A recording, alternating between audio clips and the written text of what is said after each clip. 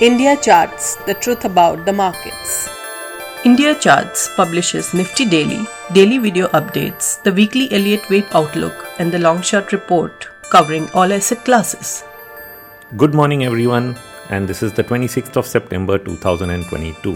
What a morning it's been. Have all the trolls been stumped? What was your wake-up call?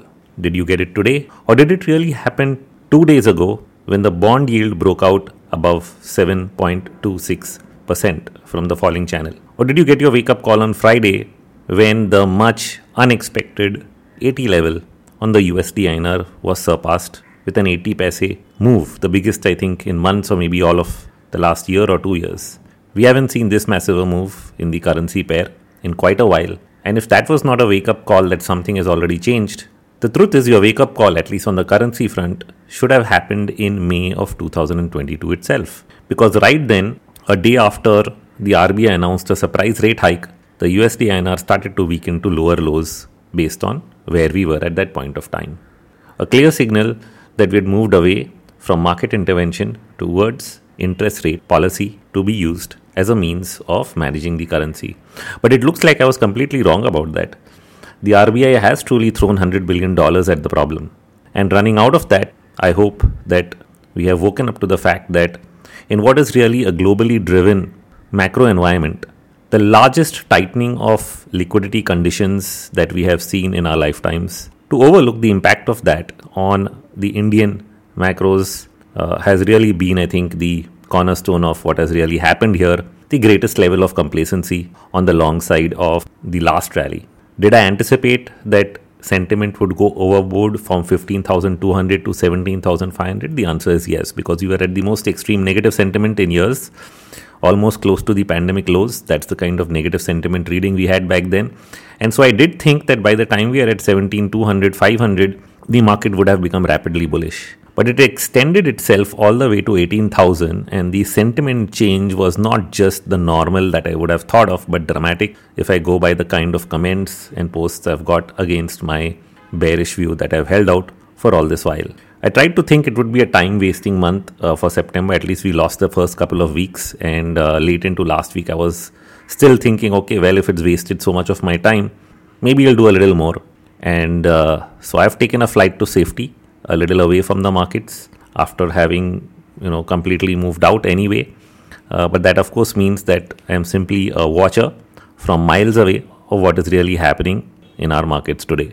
But having said that, if you're still not recognizing that this is something dramatic, something that is going to impact almost everything in the month or two ahead, I'm not even saying months, because time is really getting squeezed. The speed at which things are unwinding globally is, I think, we are in really the eye of the storm, if you might call it that. If that is true, then India has really a lot of catching up to do on the downside. And so it's going to be rapid, it's going to be fast. I don't think this is going to be as slow as the last 9 months. The last 9 months were just the distributive phase. Now we are in the unwind phase, and in the unwind phase, there's no place to hide. This is something I've been repeating on the last couple of spaces I've just been randomly attending over the last few days with some friends and colleagues that I've met on Twitter. So you just see some spaces going on, jump in, and these are the ideas. These are the ideas that have propagated over the last month, from simply turning bull, bear, long, short trades to really understanding that this can be something of a much larger degree. And that is certainly why I've taken the position of completely being out of the markets. So I'm not sure, but I do sense that a lot of people, specifically on the investment side, are completely unprepared. Traders, well, they go long, they go short, they get stopped out, they get margin squeezed.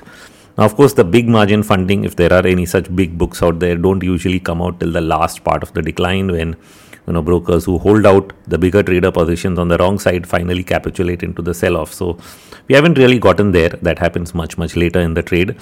The shorter term traders get stopped out, lose money. But in the big picture, long-term investors, as I hear on different spaces, like I said, are still pondering over a couple of different types of ideas. One, if they're already holding on to investments, should they still do so? Two, how can they really hedge in this environment? Three, shouldn't they continue to buy the dip as markets continue to decline? And four, looking for, well, even if there is a correction, where can we really outperform on these markets? I think all the four arguments are in search of really hope. So we have gone from the fear of missing out on the upside to the hope that, well, we can at least be somewhere where we are protected, and so we don't have to, deal with the large drawdown that the markets might really be bringing on our table. It's a completely different twist of things. I hope things don't get as bad as I'm imagining them based on at least what is happening. They're definitely going to get bad around the world. So I think I have little doubt about how it's going to unfold specific to the US markets. I think the big debate is, well, if it's going to unfold so badly for them, why should it really affect us? We are somebody else. That, I think, is the really big question that most are not answering, and that's where the complacency is. Definitely, the moves that we are seeing on the currency front, the USD/INR breaking up above 80 is sort of confirming, signaling what I've been saying, that 80-87 is coming. Now, if 80-85 to 87 is coming, that is still the third wave of this particular structure, which started off from 67-68 when we broke out beyond 69. So that I thought was the fifth wave. Now it's actually breaking down into 1 and 2 of 5, 3 of 5, and so we're in the third in a big picture. And so it's really not going to be done out there. I think it's going to extend beyond, but definitely that can be one level where we pause and pull back and consolidate again. That may be a possibility. And then when it comes to bond yields, I think that's the second big factor I just spoke about. The breakout that we have just seen is likely to push the Indian 10-year GSEC yields well above 8%. In fact, I'm looking at anywhere between 8.5 to 9.2 as the target range based on the 10-year, or I should say 20-year chart, because after bond yields hit their low point in 2001, 2002, they've rallied back to close to the 9% mark once, twice. And I thought in 2018 they would do it a third time, and it didn't happen.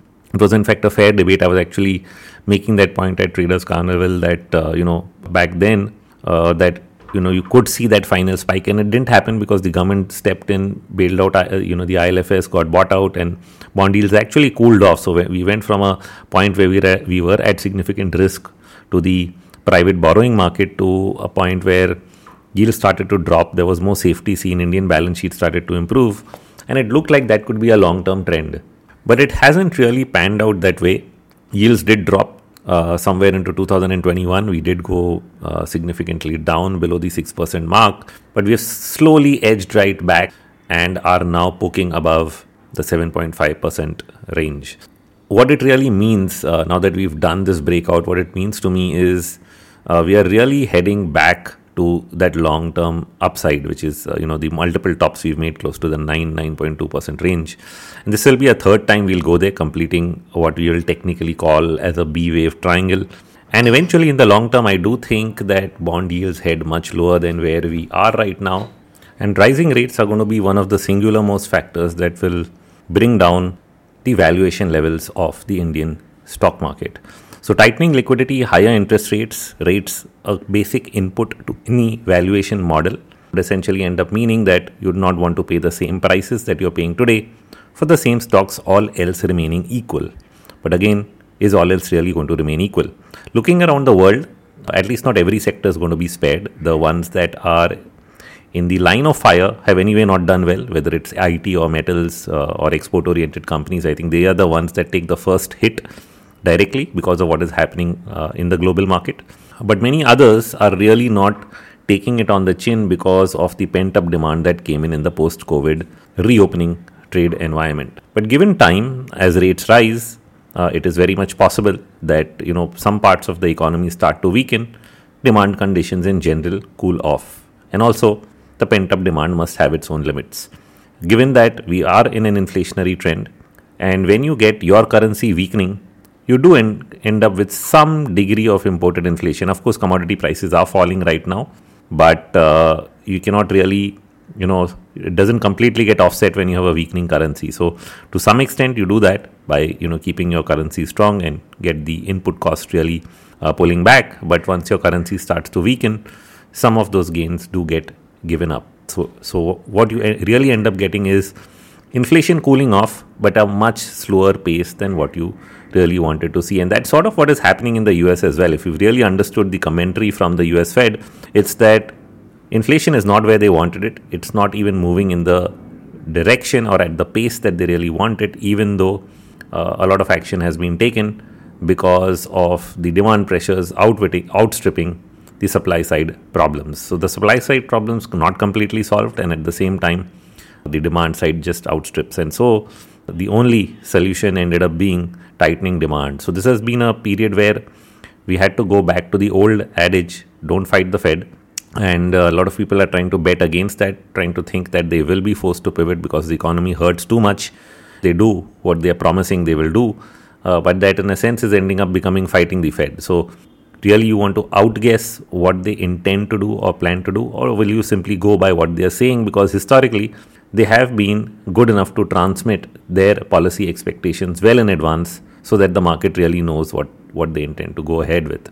And right now that seems to be a path pretty much predetermined towards higher interest rates, close to 4.3% by the end of this year for the US Fed funds rate, and up to around 4.6% by sometime in early 2023 is what they're looking at. And hopefully by then, if inflation really pulls off significantly, they will have enough reason to pivot. But it appears they're also going to be waiting for real interest rates to turn positive to at least close to around 1%. That seems to be the intended goal. And if that's the intended goal, it's going to take quite a while before we get there and before you really hear about the actual pivot coming in. So now that I've said all of that, you know why things are happening as fast as they're happening. They probably would want to get over this crisis quickly, which is why they're moving ahead with fast, rapid rate hikes so that the slowdown that they want to create gets done and over with. And that really means that markets are going to be extremely volatile. The volatility levels are going to remain elevated. The India VIX, which was really lagging behind the US VIX, which had slowly started to rise over the last couple of days, and specifically after the Fed announcements, is finally sort of maybe breaking out of a triangular range. And I'm still saying maybe because it's not yet become a big break. Today, while I speak, in fact, it is finally closing above, I think, the congestion zone that it had been stuck in at 22.75 while I speak. The congestion for the last few days was around 21.2. It was just not going above that on the daily chart, but we have closed above that. So if I take the entire, like I said, triangular structure, then we are coming out of it today. Once we do, then we are setting off on a course of much higher volatility for Indian markets as well. So this is the setup. Rising volatility already in place for US equities. Indian equities should follow suit. We are in a situation where some data points like the US sentiment index for most currency pairs and for US indices do start to look a little oversold or overstretched, which means a near-term bounce. But as far as the Indian market is concerned, what we are seeing today is the first round of recognition of a trend reversal. So it's possible, even near-term, as the US is trying to find its low, India starts to fall a little harder and possibly completes what we would like to call as the first 5-wave decline over the next couple of days. So we'll actually have an Elliott wave set up where we can actually say, oh, well, this is wave A, then we get wave B, then we get wave C in terms of a larger decline that is in progress. So clearly, this is not a time to be complacent. In fact, for people who have read about The Big Short, heard about The Big Short, watched the movie The Big Short, are sitting there and watching a big shot right across their faces. That's how complacent the market is. This is the trade of the year, of the decade maybe. Once it's behind us, good times will come again. They always do. Bad times end very quickly. Good times last for many, many years. But the starting point is usually very, very important. You cannot start at the wrong point in terms of your investment outlook and expect a high and one-sided return. That just doesn't happen. I mean, you could buy something at 100, it drops to 50, and then it goes back to 300. What's your return? That return is 200% from 100 to 300. But if it drops to 50 and then goes to 300, what's the return? It's sixfold, right? So that can really happen. In fact, if you take a tighter example from 100 to 50 and then 150, the difference is between a 50% return and a 200% return. So those are the kind of things that people don't realize. And there's the larger, bigger factor. This might sound like, okay, so what? It's a little drawdown in my long-term rate of return. The time factor between you going back to the starting point of where these investments are made, in some cases, especially if you're in the wrong high valuation bubble crap stocks, can end up being as long as 10 years. Even if it's not a bubble crap stock, I mean, you can talk about Infosys, buy it at the peak of 2000, get the price back sometime in 2012, 13, 14. So it can take 12, 13 years before you get the same price again, even in a well-grounded, fundamentally strong company, if you bought it at a 300p till the time that earnings and growth really normalized. Because In one stage, which is called the third wave, the company is really growing at a very rapid pace, earnings are going at 100% clip. And then there's the long-term fifth wave, in which even as margins decline, the company becomes very large in size, continues to grow consistently, but the earnings growth rates can be much lower, 15%, 20%. They've really come down to 8-9% in the last few years, or 5% even at one point of time for a few years back. And even at those rates, we are giving much higher valuations. The PG ratios are high simply because there was nowhere else where there was growth. And of course, interest rates are very low. And so you give a higher valuation to whatever growth you can really find. So these are the dynamics that we've been living in. But these dynamics do not price in the effect which we are facing right now: tightening liquidity, higher interest rates, lower valuations, in some cases bubble crap valuations. And so when you put all of that in perspective, being in the right place at the right time is important. The starting point, if you became an investor at the bottom of 2020, you look very, very different today, even after this little bit of drawdown, than you would if you really started out just 3 months ago or 6 months ago or even 1 year ago. What will it look like 6 to 8 months down if we really get a big drawdown? Not very, very pretty. And if you're in the wrong places, you could be waiting for a very long time. So if you don't think about those things and don't position accordingly, the end results that you end up with can be very, very different. So those are the thoughts I'll leave you with. I cannot really tell anybody whether they should buy, sell, get out, or do what. I can only state my positioning, my thoughts and my views on what the market is really doing. And that is what I have been sort of putting out there so that everyone can get more educated about the current market conditions, about the factors to watch out for, and how to put our market in the context of a globally synchronized world, because that's what we have done. We've globalized. We started globalization with the 1991 reforms, and to not accept that we are in a globalized world just because you get 4 months of decoupling or 2 months of decoupling is where the biggest mishaps really happen. So I'll leave that for this week's podcast as I continue to move along the road. It's become possible to remain networked as you travel around the world and to share content on the go.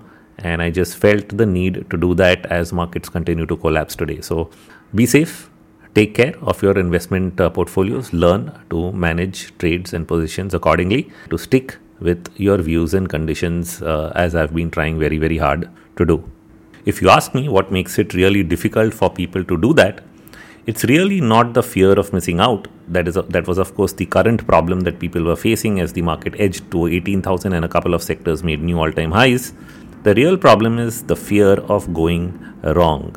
So yeah, all the trolls think that it's nice. Let's come and tell Rohit you're wrong. Well, I've been wrong many times in the past. I'll be wrong tomorrow. I'll be wrong day after. And you can surely come and waste your time because you seem to have a lot of it. But the fact of the matter is that the fear of going wrong is essentially the main critical factor that puts a lot of people on the wrong side of every trade and investment. They don't take decisions because they feel that, well, what if I go wrong? That's not a way to really live through an investment cycle. You have to learn to manage risk. Managing risk is all about knowing that you can go wrong. You need to make corrections when that really happens. You need to also assess a level of risk, which means you could have the risk of going wrong but still go right. And when you're in that situation, how do you position size, reduce and then increase what you're really holding just till the point where you're completely certain that what you think is happening or what you think is not happening. Learning to position size and manage risk then becomes the next most critical factor in the whole investment process. So process number 1, learning the science of markets. Process number 2, knowing how to actually execute whatever you think about the market. Process number 3, getting your mind over it. Behavioral finance. Are you able to do what you think, or does your brain not allow you to do what you are supposed to do?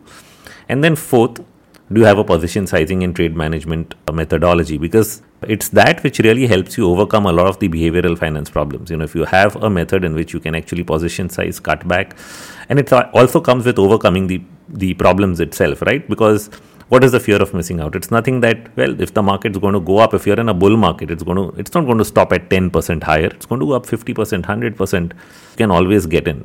There's no fear of missing out. There's only the fear of going wrong. So once you're sure, you can always get back in at a higher price. You can reduce size, increase size at a higher price. You can reduce size, increase it at a lower price. All actions can be done once you get over the fear of going wrong. So that's, I think, the next big fear to take care of, the fear of going wrong. And then you'll have less of the fear of missing out. and be able to take much better decisions. Learn position sizing and trade management. Very important, apart from having the view right, is what helps you sit through the painful periods when it's not playing out. So that's all in this update from me today. Thank you. Nothing in this podcast is investment advice. Views on financial markets are in good faith to expand your understanding of how markets work. Please consult a registered financial advisor for the same. And yes, please share this podcast with everyone you think can benefit from this knowledge.